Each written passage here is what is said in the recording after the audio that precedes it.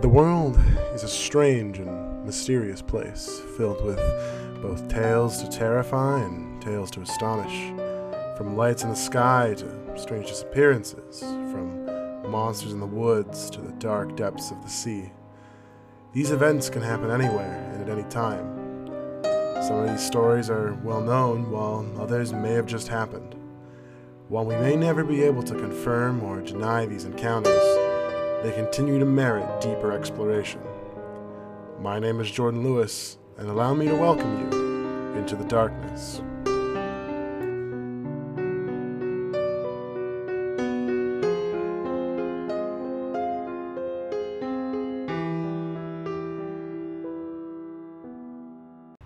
Tonight's episode, The Chilling Spirit of the Wendigo. Up in the north, where the cold wind blows, during the time when the darkness grows, an evil spirit descends below, the chilling spirit of the Wendigo. Before I continue, I want to offer a chance for those who are spiritual to leave, as the Wendigo can be a distressing topic for those who may be more affected by the supernatural. To summarize, viewer discretion is advised. The story of the Wendigo begins in times long past with the Native American tribes of the Algonquin language family around the Great Lakes, Nova Scotia, and Canada's eastern coast. The English version of its name is derived from the Ojibwe translation, of which in total the Wendigo has 29 different words, all referring to the same being. Basil H. Johnston, an Ojibwe scholar from Ontario, would describe the beast as follows. The Wendigo was gaunt to the point of emaciation, its desiccated skin pulled tightly over its bones. With its bones pushing out against its skin, its complexion the ash gray of death, and its eyes pushed back deep into their sockets. The Wendigo looked like a gaunt skeleton recently disinterred from the grave. What lips it had were tattered and bloody, unclean and suffering from suppuration of the flesh. The Wendigo gave off a strange and eerie odor of decay and decomposition, of death and corruption. While this image alone may seem like enough for some, it's not the only description. Some describe the Wendigo as a 15-foot giant made of ice that consumes all it comes across, growing in size to anything that it eats, leaving it hungry for more. Others describe it as having a deer's skull and exposed organs due to skin and muscle being eaten away to sate its hunger. The main details consistent from each depiction are its gaunt appearance and unending hunger, a hunger for human flesh. These descriptions apply to what is considered the Wendigo manifest, meaning the Wendigo in the physical plane of reality. You may have even seen this form and not have known it. The physical form of the Wendigo appears in many pop culture areas, ranging from literature such as Algernon Blackwood's The Wendigo and the Marvel Comics depiction, to film and TV such as Supernatural, Hannibal, and Pet Sematary. However, as I'm sure you've noticed by now, I haven't described how the creature comes about, which I believe to be far more terrifying. For you see, before the Wendigo can enter our reality, it first requires a vessel.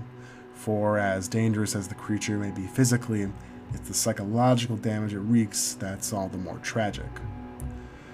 The spirit of the Wendigo appears during the harshest of winters, where desperation and self-preservation can take over the mind of even the kindest of souls. For at first, it begins as a whisper on the wind, working its way into your head, filling your mind with thoughts not your own of dark and depraved things. Next comes hallucinations. You begin to see the Wendigo in the corners of your vision in the dark around you, or for brief moments as you attempt to suppress the thoughts in your head. Finally comes the possession. Should someone no longer be able to fight back against the influence of the Wendigo spirit, it takes hold of their body, allowing for the Wendigo manifest to be born. Once this happens, your soul is corrupted, subject wholly to the will of the Wendigo.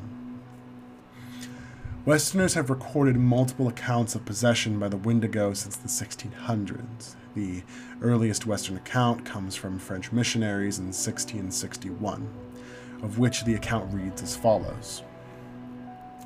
What caused us greater concern was the news that met us upon entering the lake, namely the men deputied by our conductor for the purpose of summoning the nations to the North Sea and assigning them a rendezvous where they would await our coming, had met their death the previous winter in a very strange manner. Those poor men, according to the report given us, were seized with an ailment unknown to us, but not very unusual among the people we were seeking. They are afflicted with neither lunacy, hypochondria, nor frenzy, but have a combination of all these species of disease, which affects their imagination and causes them a more than canine hunger. This makes them so ravenous for human flesh that they pounce upon women, children, and even upon men like veritable werewolves, and devour them voraciously without being able to appease or glut their appetite, ever seeking fresh prey, and the more greedily, the more they eat. This ailment attacked our deputies, and as death is the sole remedy among those simple people for checking such acts of murder, they were slain in order to stay the course of their madness.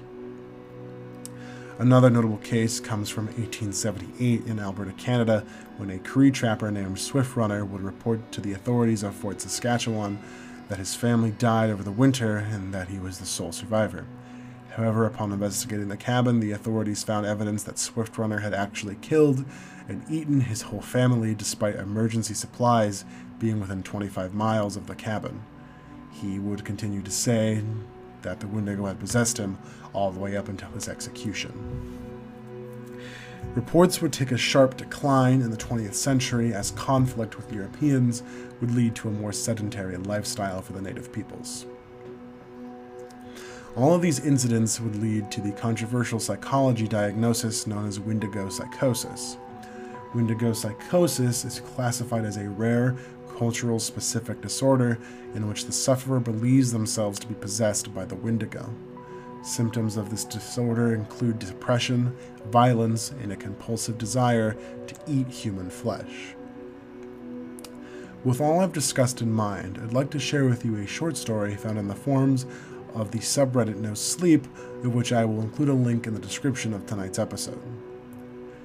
We were camping up in the northernmost area of Washington. My girlfriend is incredibly superstitious, so she insisted we brought weapons.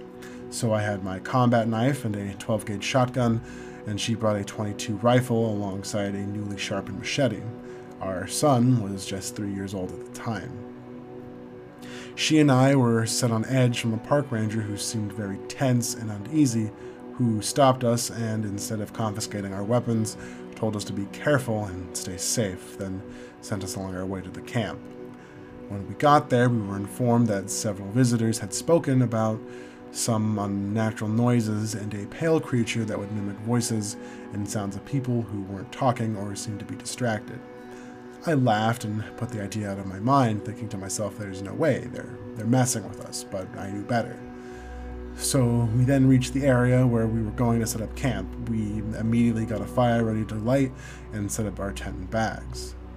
I fed my son as my girlfriend ate a snack. We decided to get a lay of the area, so me and my girlfriend hiked around for about an hour or so. I had one of those baby carrying backpacks, and my son started to get real heavy.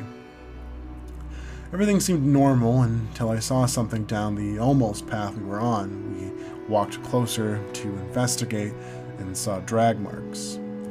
It looked as if someone had killed a buck. There was a whole outline in the dirt with a small dried pool of blood, as if someone grabbed it from the antlers and pulled.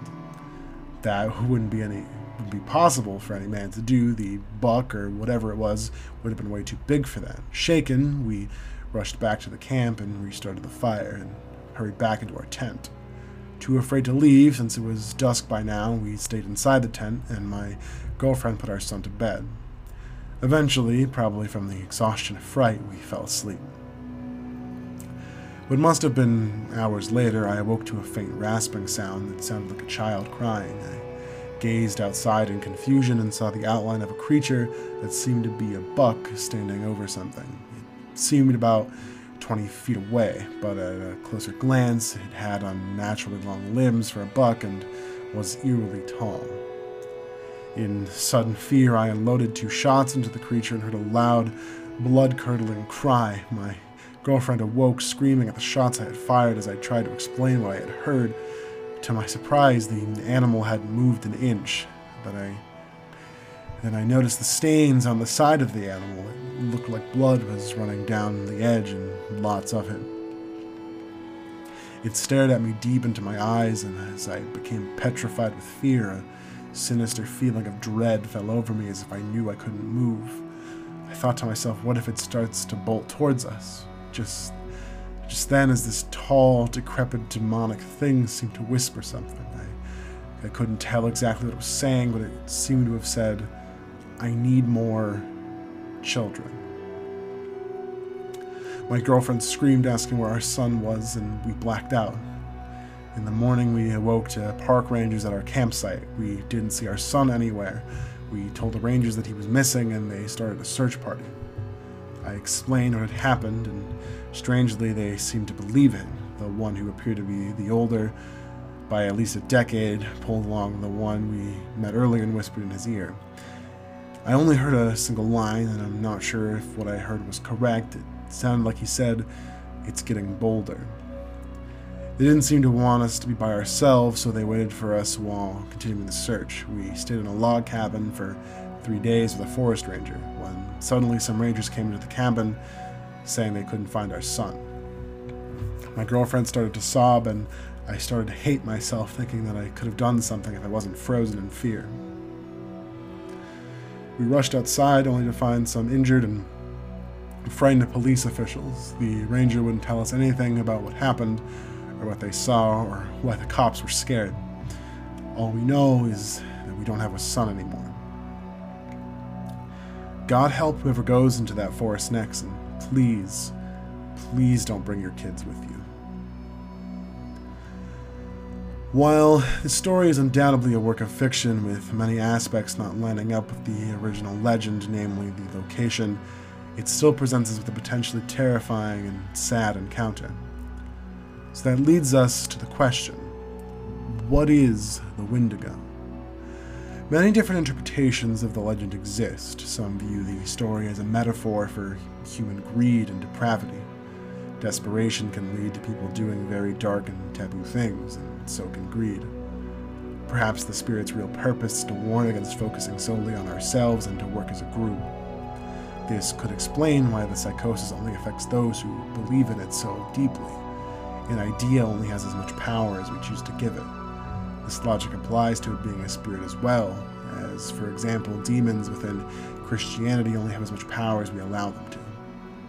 Or maybe there truly is a giant, gaunt skeleton roaming the woods of North America, craving the flesh of those unlucky enough to cross its path.